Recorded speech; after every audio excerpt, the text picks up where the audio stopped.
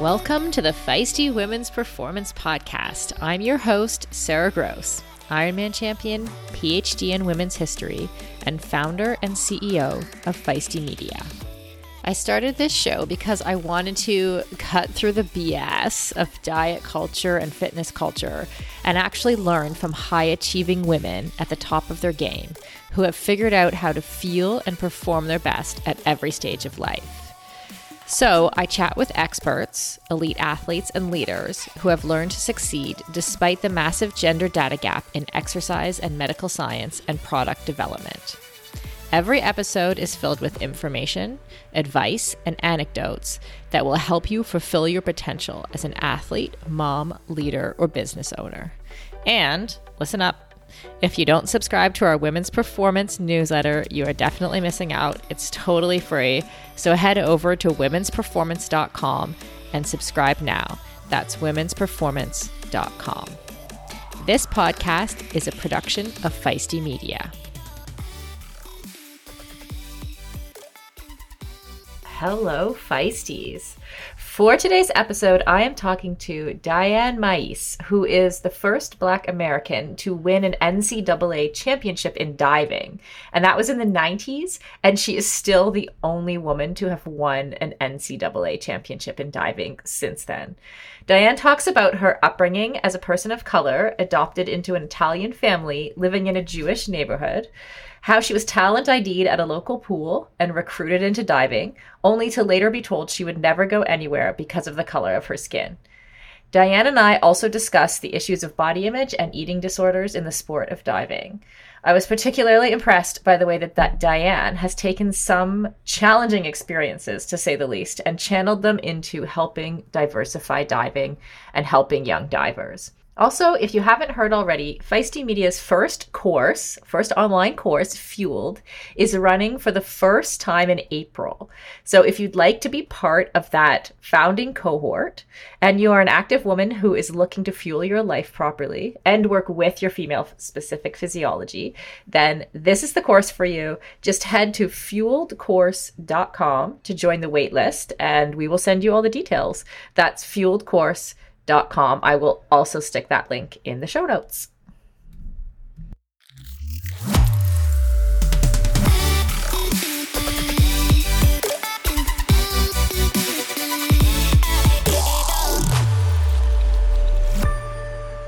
Hi, Diane. Welcome.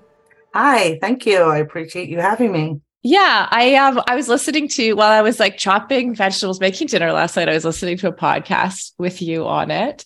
And it was super interesting, but you had this story about how you were kind of discovered as a diver with like, including like a man in a van. Like, tell us about that. Very 1980s. So that helps to date, how old I am. But yeah, no, I was, a gymnast, and at my summer club, they had diving boards, so I would do gymnastics off of the diving boards, jumping, flipping, some flips with some twists. And there was an older gentleman. I mean, I think when you're 11 or 10 years old, everyone's old, right? But there was this older gentleman who was going around to all the local clubs and trying to recruit kids for diving, but we did not know that because he was standing outside the fence, like watching. That's it's a little creepy. Yeah, totally. I mean, completely. And nowadays, I mean, if he had even parked his van for half a second, the police would be called. But back then, no one even wasn't a concern. He just stood there and was watching. And then eventually, he walked to the front gate and was able to come in. And he walked over to me, and, of course, again, approaching a child, it's definitely not something we do today, but he approached me and he asked, "Where's your mother?" And I instantly thought I was in trouble. That just seemed to be the common thread, being one of only 4 kids at the club that were not white. So anytime someone approached us, we always thought we did something wrong. Right. But he actually was asking me, where my mother was, to go ask her about me joining or trying out for a dive program that they were starting at the local college which was an hour away, but that was considered local. Mm-hmm. And, long story short, my version of it was, my mom said yes, and I was in his van driving up to practices with a bunch of other kids. Got in a van with a strange man. Yeah, but the reality is, it took a few weeks for all that to be organized. But so yes, we were driving up with the coaches in their minivans or whatever vehicle they had, and there was a group of like 12 of us from our area that started with the dive program about an hour away from our homes. So yeah. Besides, yeah, like besides the funny man in van funniness about it, I also think it's a bit of a childhood dream to be like talent ID'd for something, like I can remember as a kid feeling like, well, someone's going to see me playing soccer and figure out that like I am the next best thing. Right. And that actually happened to you. So I think that's kind of cool.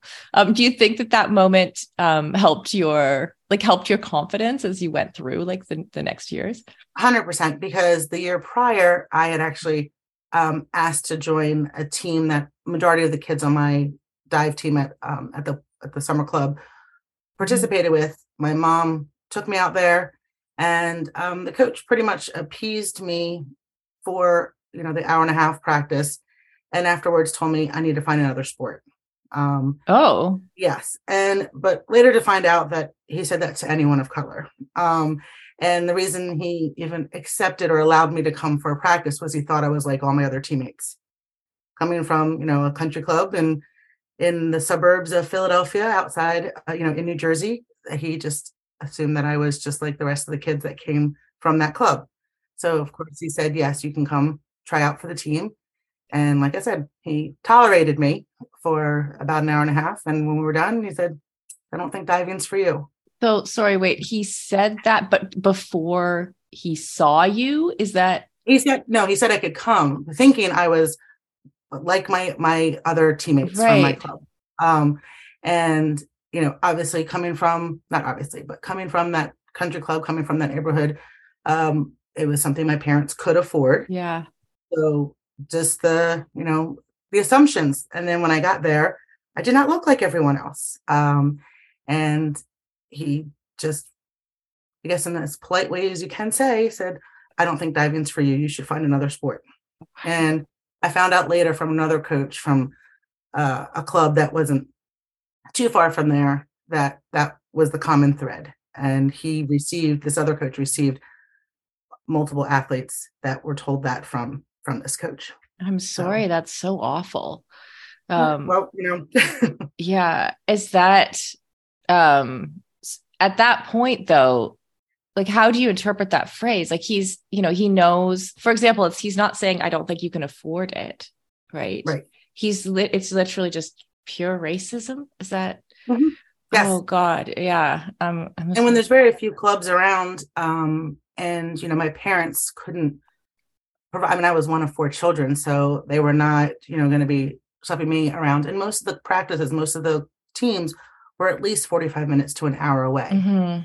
And unless there were other kids that were involved in our area that we could carpool with, there was no way I was going to be a part of any program. Right. And that's why like the man in the van was kind of like, creepy, but at the same time, a savior. Mm-hmm. And he came a year later. But I honestly, also being only around 11 or 12 years old, I didn't see it that way as racism. And I really don't know how my mother saw it. Mm-hmm. I think my parents are wonderful. But they were not athletic. They adopted two children, my older brother and I, from 2 different families, and we both came with a lot of natural athletic ability. Mm-hmm. So they helped us hone in on that, like helped us do whatever sport we wanted. But in the same time, they didn't understand what it was like to be an athlete, or what. So when the guy said, I'm not good enough, my mom's like, oh, you're not good enough to be a diver. Like she didn't know any different to be like, well, you are pretty good. You compete with the same kids that he's coaching. It wasn't part of her thought process. So yeah, when the opportunity came up a year later, it was definitely very motivational, and exciting, because I went from someone rejecting me to someone wanting me. Right. And that's huge as a kid. Yeah. Yeah, absolutely. I also related to that part of your story. I was also adopted in the 70s. Yeah. Awesome. And I don't know. I don't, if I could ask a little about your story, but I know my younger sister, she was adopted in 1978 and has this hilarious story where you just have like a doctor like handing over a baby on a golf course. Like it's just like it's kind of like the Wild West of adoption back then. I would have to agree. Yeah. So, what was your experience like, kind of growing up with like as a person of color? Was your family white? Is that right? Yeah. Yes, my parents are white, and they ended up, the typical story, couldn't have children, so they adopt two. My dad wanted a basketball team. He wanted at least 5 children. And so they started with adopting two, and a few months after they adopted me, mom was pregnant. Wow. And then a few years after my sister came along, she was pregnant again with my younger brother. So my family consists of, I have 3 siblings, my older brother, who's also adopted, but, and he is, my understanding is he's a mix of Armenian Black and I think white, but, and then my father is Black, my mother is white, and then my siblings both are a product of my parents, so they are both white. And it was just funny though, because every once in a while, the fact that my parents had 2 Black children came out. Like there was a newspaper article written about our family, and it's fine. I mean, I would have to find it to read it now, but I'm sure it was like seemed very enlightening then, but now it's probably really bizarre. But it was not so much that, especially the neighborhood we grew up in, it wasn't so much that we were 2 Black kids living in a white family or in a white neighborhood, but it was pretty much that we were a Catholic family living in a 98% Jewish neighborhood. Right. Like there were so many other things that were, and my parents had 4 kids when everyone else had 2. Like, right. There were so many other things that made our family stand out that I don't think that my brother and my race was at the forefront. Really the only time that became an issue was my senior year of high school. And my sister was a junior. She's just 1 year behind me. It was the end of the school year, and it was lunchtime. There was a couple different lunch periods. Mine was before my sister's.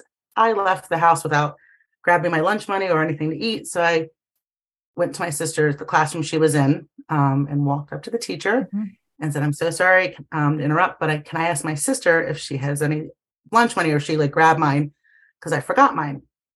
The teacher looked around the classroom and just said, "Who in here could possibly be your sister?" And then the wonderful thing is the class was filled with all juniors and seniors who know my sister and I very well. And needless to say, it caused a small uproar. I instantly burst into tears because I had never really felt like we've always had kids ask us, especially like in the summertime at the beach. I got really tan, my sister not so much. And so we would always come out of like the ocean or whatever, or playing somewhere, and run up to our mom, tell them we're sisters. And she'd be like, "Okay, yes, they are sisters." She's like, "Now girls, tell them why you're sisters or how you're sisters." I'm like, "Well, I'm adopted. But anyway, we're sisters." Like, it was, but to have an adult question it that was the first time we've had it presented to us. Now, I'm sure my parents were questioned all the time, especially when I'm with my mom and my sister, and I would turn around and say, "Hey, Mom," and that would probably turn heads. But it was just really hard when an adult questioned us. You would like to think that the world is a little more open-minded. Yeah. And that was in the early 90s. Yeah. So. I think, I don't know, I've got a couple different friends with like mixed race kids for various reasons, whether it's like through the partner or like they adopted kids. And some of the questions, like when you start talking to them, some of the questions people ask them, I'm like, what? You know what I mean? Like, well, that comes with adoption too. Like people will say, "Well, your real mom." I'm like, "Well, people adopted me are my parents. Like those were, well, you mean like the person that like gave you up for adoption?" I'm like, "My biological." Like there are words for this, but like the real is not one of the words that we use. No, that's right. It is. And I get some of those questions too, right? Where people ask you about my my mom is the person who raised me, right? Like that's yes. of course. Okay, I feel like I could talk about that stuff all day, but let's go back to so a long story short, you end up becoming the first Black female NCAA champion in diving. Am I right about this? Yes, and actually the first Black person First to Black win the NCAA person. championship. Yes, and just as of last year, the first Black man has become an NCAA champion. Wow. So 25 years later.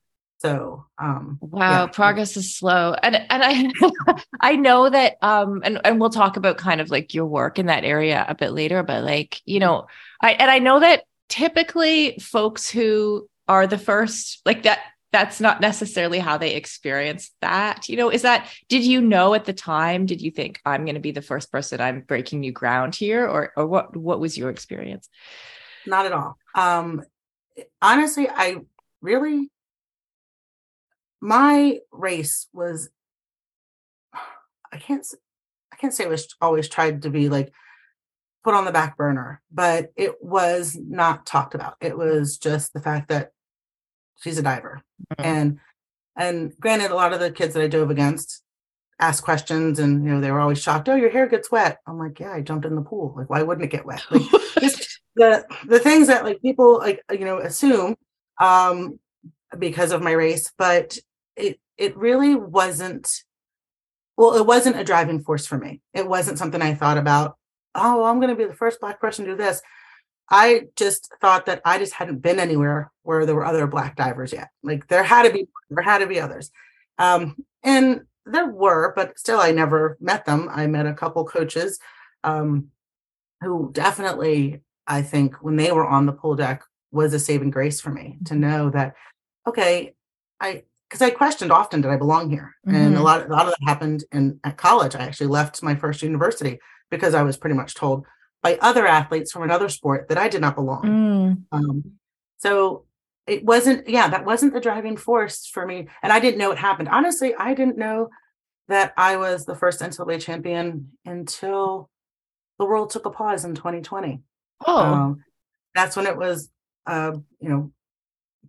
told to me. And then they also let me know that I was the first female to coach a Division I college in diving. Right. So I was like, things. I mean, I didn't knew, like I said, I don't know of any other Black female coach from the U.S. My friend, she did coach at GW.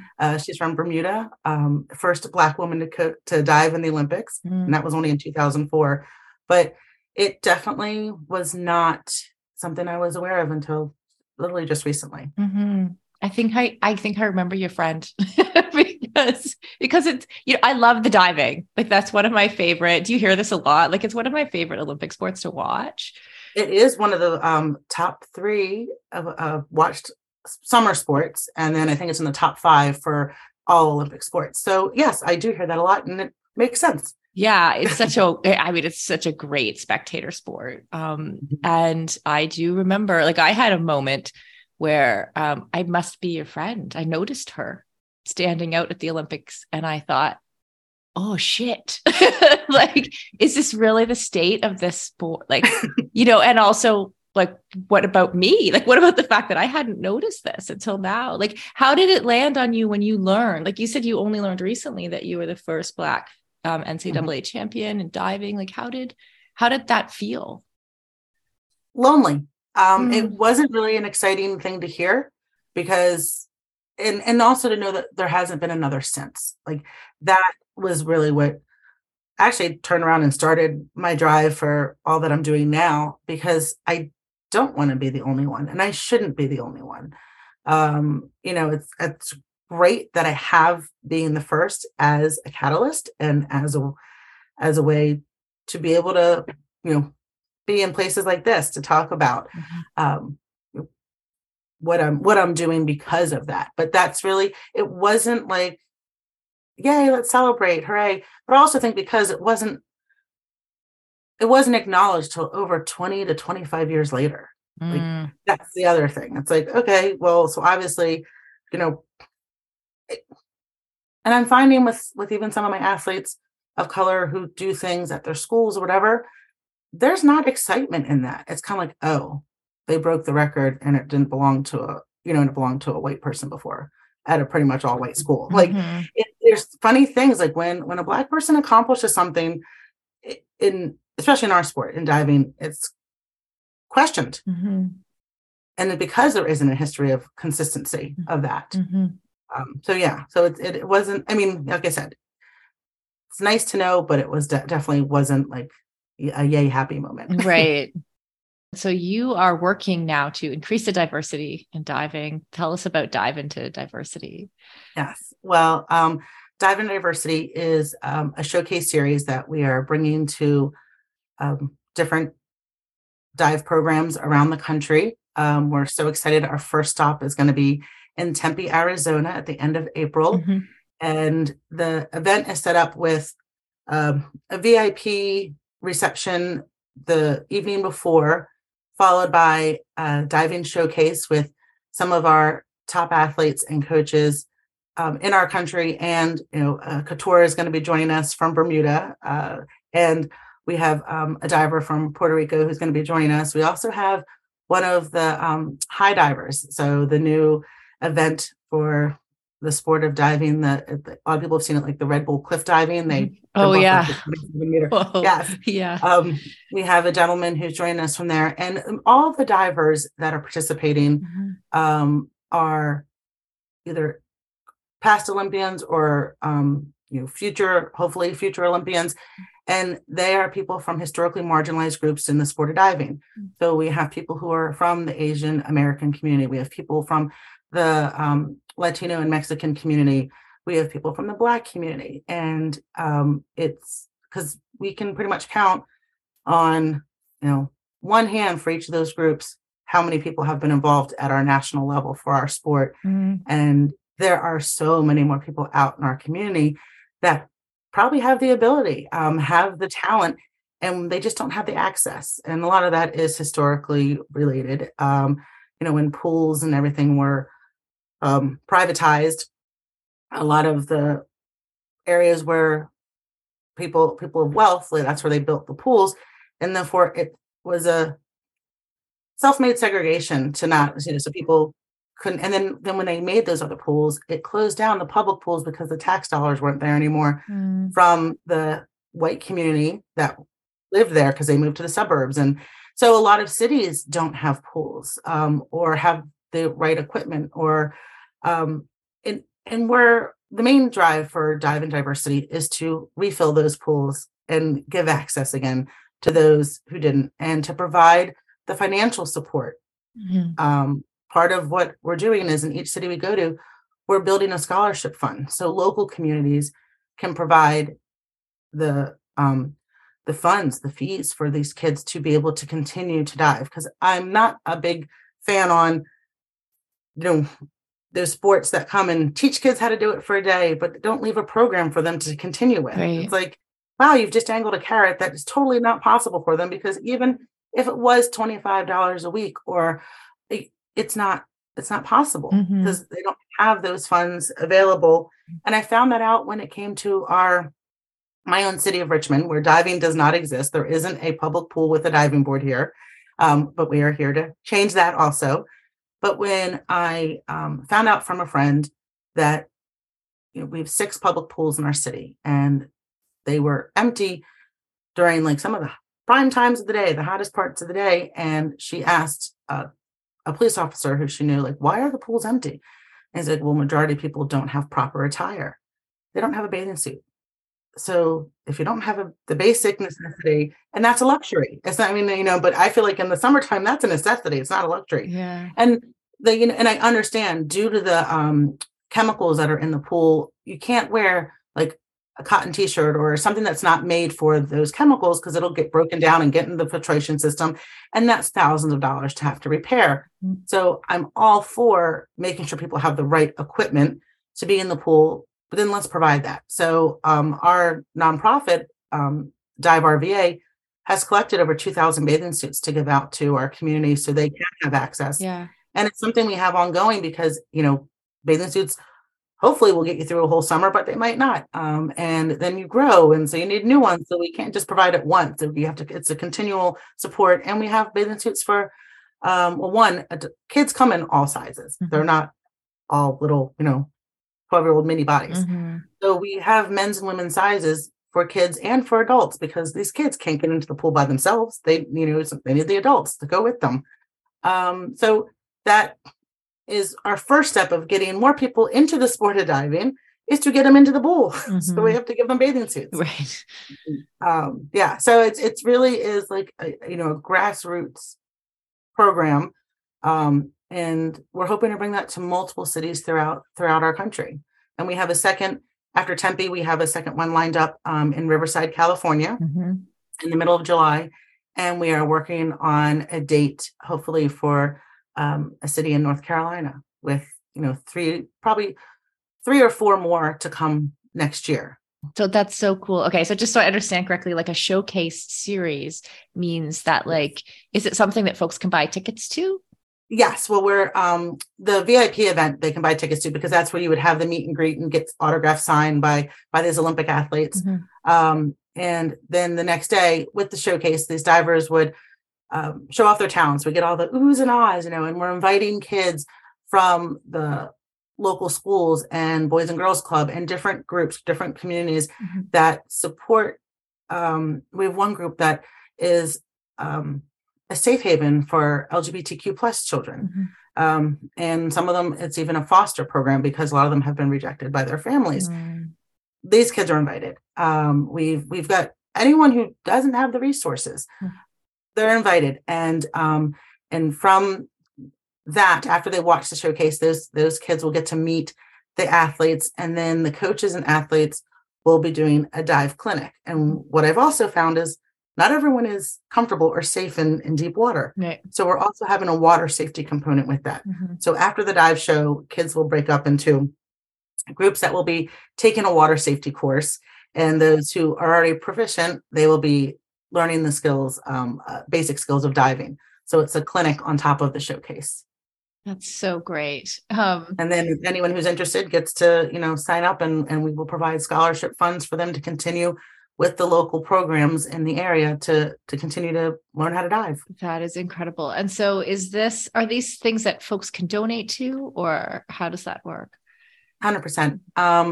They can definitely reach out to, well, one of the ways is, like, honestly, directly through me. And my information is Diane at Dive Into Diversity. But another way is through Dive RVA. That is a nonprofit that is set up to help support and provide diving. And then also through Compete Sports Diversity. An organization that I know well. Yeah. Yes. And they are fabulous. They're one of our sponsors for this event. Okay. And they would be a great resource to reach out to, especially to help with the Tempe event and the Riverside event. They are big supporters of both of those events. But I can definitely provide more information for you if you have somewhere to post it. But yes, there are plenty of ways to help, and we are obviously always need funds to help these kids be able to participate in a new sport. Yeah, for sure. And we'll put all those links in the show notes. For decades, running shoes have been researched, tested, and designed for men. Brands have relied on the shrink it and pink it approach to sell male shoes to female customers. That's why we are so excited to be working with Maiese. Maiese designs athletic footwear for women that elevates performance, safety, and style. Maiese unlocks the science behind women's biomechanics through dedicated research, creates better shoes for women that support their longevity and performance, and establishes new design standards to promote transparency in a male-biased industry.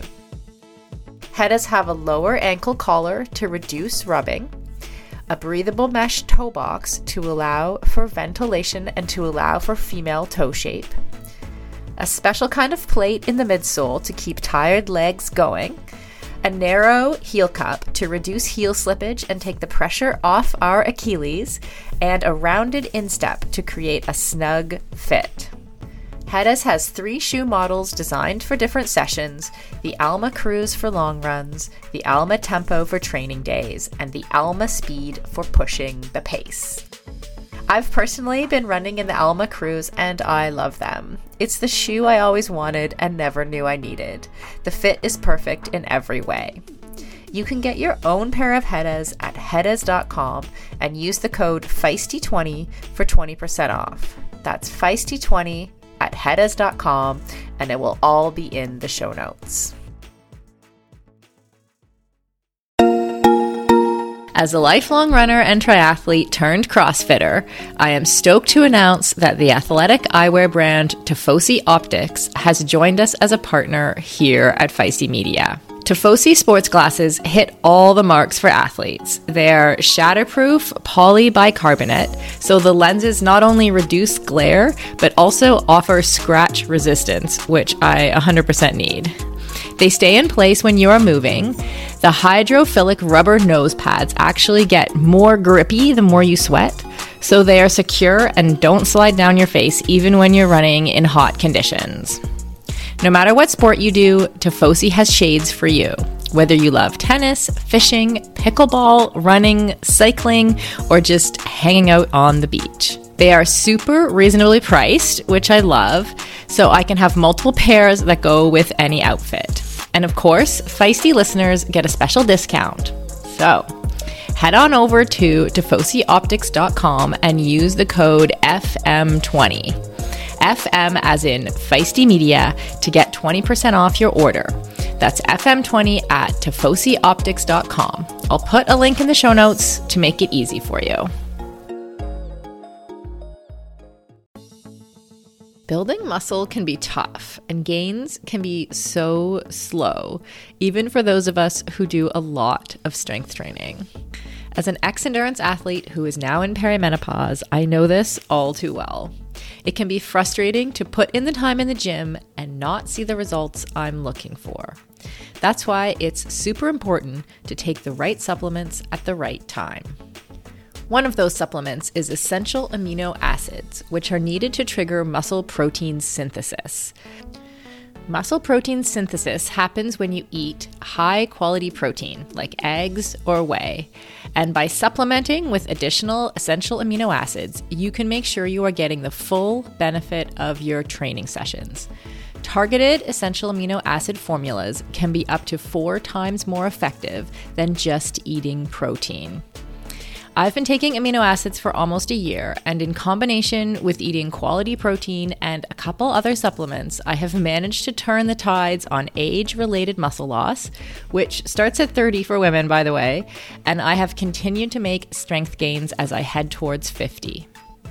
AminoCo has been a long-time sponsor of Feisty Media and has supported all of our brands and podcasts over the years. I recommend starting with AminoCo Perform, and you can grab some at aminoco.com/performance. If you enter the code PERFORMANCE, you will save 30% and receive a free gift if it is your first purchase. Give it a try and let me know how it goes. That's aminoco.com/performance and use the code PERFORMANCE to save 30%.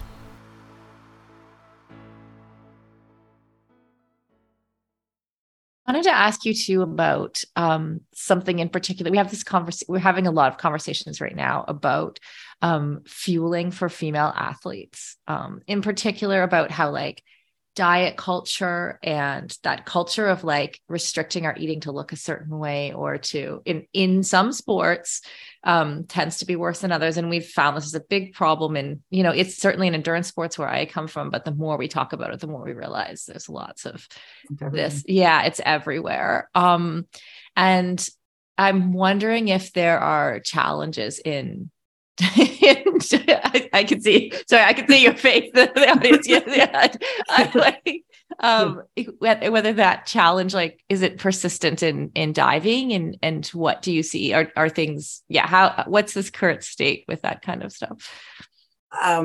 It totally is there. I mean, here's a sport where you're pretty much, as I say, you're pretty much half naked, performing athletically. So, and you're being judged, right? Even though technically, yes, I'm assuming you're supposed to be judged on what you're doing. But it's overall impression. So overall, if you're not looking pretty darn awesome, it's going to make your dive not look pretty darn awesome. So yes. And actually it's funny that you said it, because it really that moved my heart, because that was an issue I had in college. I was brought onto a team, and all the girls were these pretty ballerinas. Like they were same height as me, but they were tiny.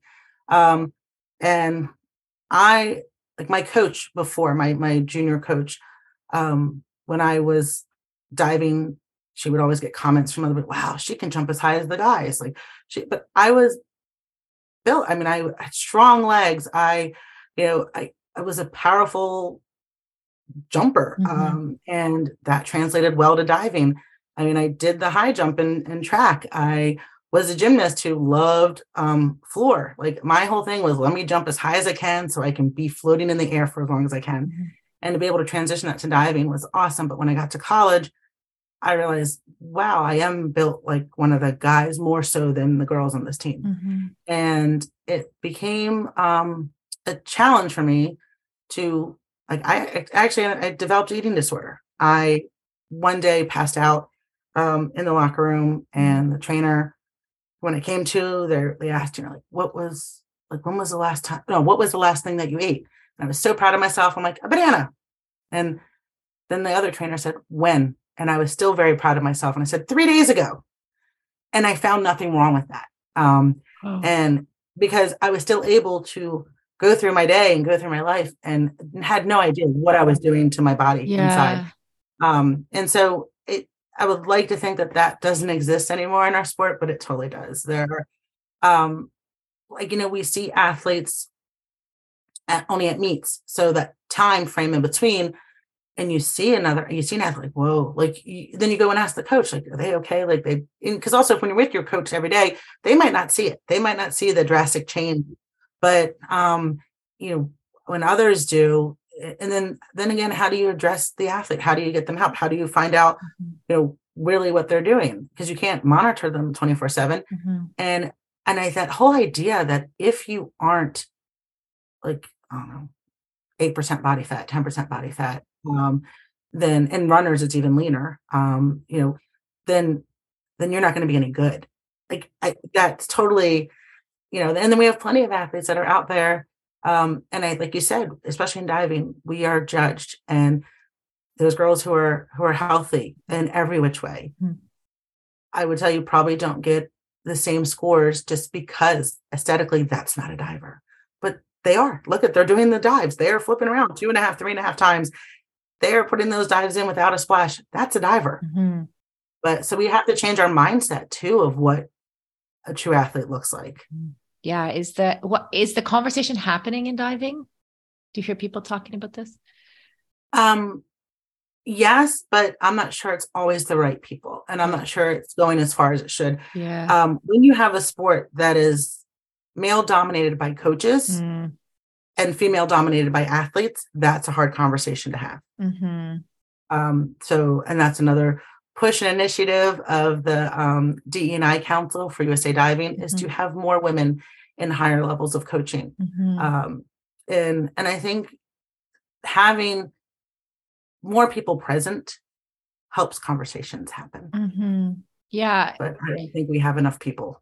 Yeah. And I think, I'm going to guess it's similar to like the conversation in my sport. It often, especially when I was an athlete, was like, there was this blame the athletes kind of culture of like, oh, it's like, you need to look a certain way and put all this pressure on the athlete. Right. And then, when they develop an eating disorder, it's like, well, it's your fault. You have a problem, and that's just complete BS. Right. And then you have this different, like you mentioned earlier, like where you realize like you didn't look like these skinny white girls, kind of thing, like who were diving with you, right? Like you have this intersection with race as well, where like the whole conversation needs to evolve and change. So that's more that's more of a comment than a question, but I just feel like we have so far to go with that stuff, and I really want to see like athletes thriving and being able to fuel themselves properly, And I don't know where, and I think also the idea that one size fits all. I know when I was an athlete in college, we were an event in swimming. So we were trained in the weight room like swimmers. But we needed, like, I don't need huge, broad shoulders. And like, it was such a different, like, I need plyometrics. I need rebounding. I need things that are going to help me, and I need flexibility on top of that. And granted, in so many places, so many schools, that has changed. I mean, I'm talking about an experience from 25 years ago, but the education for coaches, the education that one size doesn't fit all, it needs to be heard or needs to be developed. Because, I was handed a diet plan, and that's great if I'm a swimmer, if I'm burning that many calories, but I'm not an endurance sport. And also my body type is different. So like, there's just so many things that need to be addressed, and it isn't a one size fits all package. Yeah. How did you recover from the eating disorder? Can't say I truly ever did. It had totally destroyed my metabolism. And, once I stopped diving at the age of 28, and had my son, it has been a struggle since. Because my athletic life was gone, and I was truly never taught how to properly eat. And for the last 20 some years, that has been a constant struggle for me. So yeah, I don't think it hasn't left me. Yeah. Well, thank you for your openness on that. I think that's very relatable with a lot of people, and often that way, it's hard to shift that focus off of food once you've lived with it for so long, so yeah. I don't know. I'm like now I'm all emotional. Well, it's the relatability, right? I mean, like, it's not just doesn't happen to just one or two. I think the majority of athletes have different relationships with food. Does it change the way that you coach? Completely. I never address body. I never address, but I do ask my athletes, especially when they're coming in, they're like tired. And I have a lot of high school athletes and female athletes. And my question to them is, did you eat today? And then what did you eat? And the majority of them hadn't eaten since the morning, and they might have had a bagel or a piece of toast. And it's like, okay, we are now at 5 o'clock in the evening, and you're asking your body to exert so much more energy, and you have nothing left in you, no fuel. We do like to try to keep, an arsenal of protein bars or something for the kids, but they're like, I would believe that we have some young ladies who are dealing with the same thing I did, who they're like, no, I'm fine, I don't need to eat anything. But then I turn around and I make them sit out, and like, there are different consequences for their not addressing their eating. And so if they don't want to sit out, then they'll eat.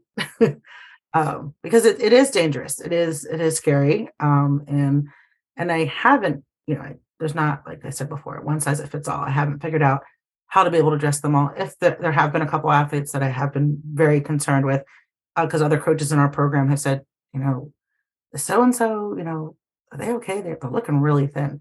And we will call their parents, because they are still minors, and get them involved and say, just let you know, this is what our staff has noticed. But yeah, no, it's definitely something that I try to address from the eating side of it, but definitely not from the physical. Right. Yeah. And that makes sense. Well, Diane, I thank you so much for all the work that you do. Like the intersection where you sit is so incredible almost. And the fact that you're making change across the board in so many different places. Trying to. Yeah. Yeah. So, thank you for the work that you do and for coming on the podcast today. This has been great. Thank you.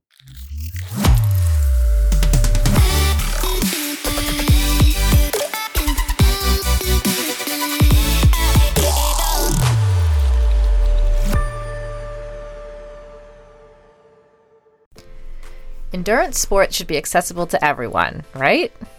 That's why we are so excited to be partnering with Motive. Motive is one of the fastest growing training apps in the world today, with thousands of amateur athletes signing up every month and a nearly perfect 4.9 star rating in the App Store. You are not a template, and your training plan should not be either. Prepare for running races, triathlons, cycling events, duathlons, or swim runs, however your season schedule shapes up, and get training written by some of the best coaches in the world in each discipline who know what it takes to help amateur athletes reach their goal on race day. The app takes the training written by those experts and then creates the most optimal training plan for your schedule, abilities, and goals. Plus, the training is fully customized to your race schedule, how much you can train each week, your current abilities, and the goals you want to achieve in your race. You can use the app for free as long as you want, or get all the upgraded features from the app for just $19.99 a month. But as a Feisty listener, you can sign up at mymotive.com and use the code FEISTY for 2 months of full premium access. That's right, you get 2 months of premium for free. So you quite literally have nothing to lose. So head over to mymotive.com, MYMOTTIV.com, and use the code FEISTY, FEISTY. And on a personal note, I know the founder of Motive, and he is driven to make triathlon and all endurance sports more accessible for the athletes who care about their performance but who aren't quite ready for a full-time personal coach. If that sounds like you, definitely try the app for 2 months for free. You literally have nothing to lose.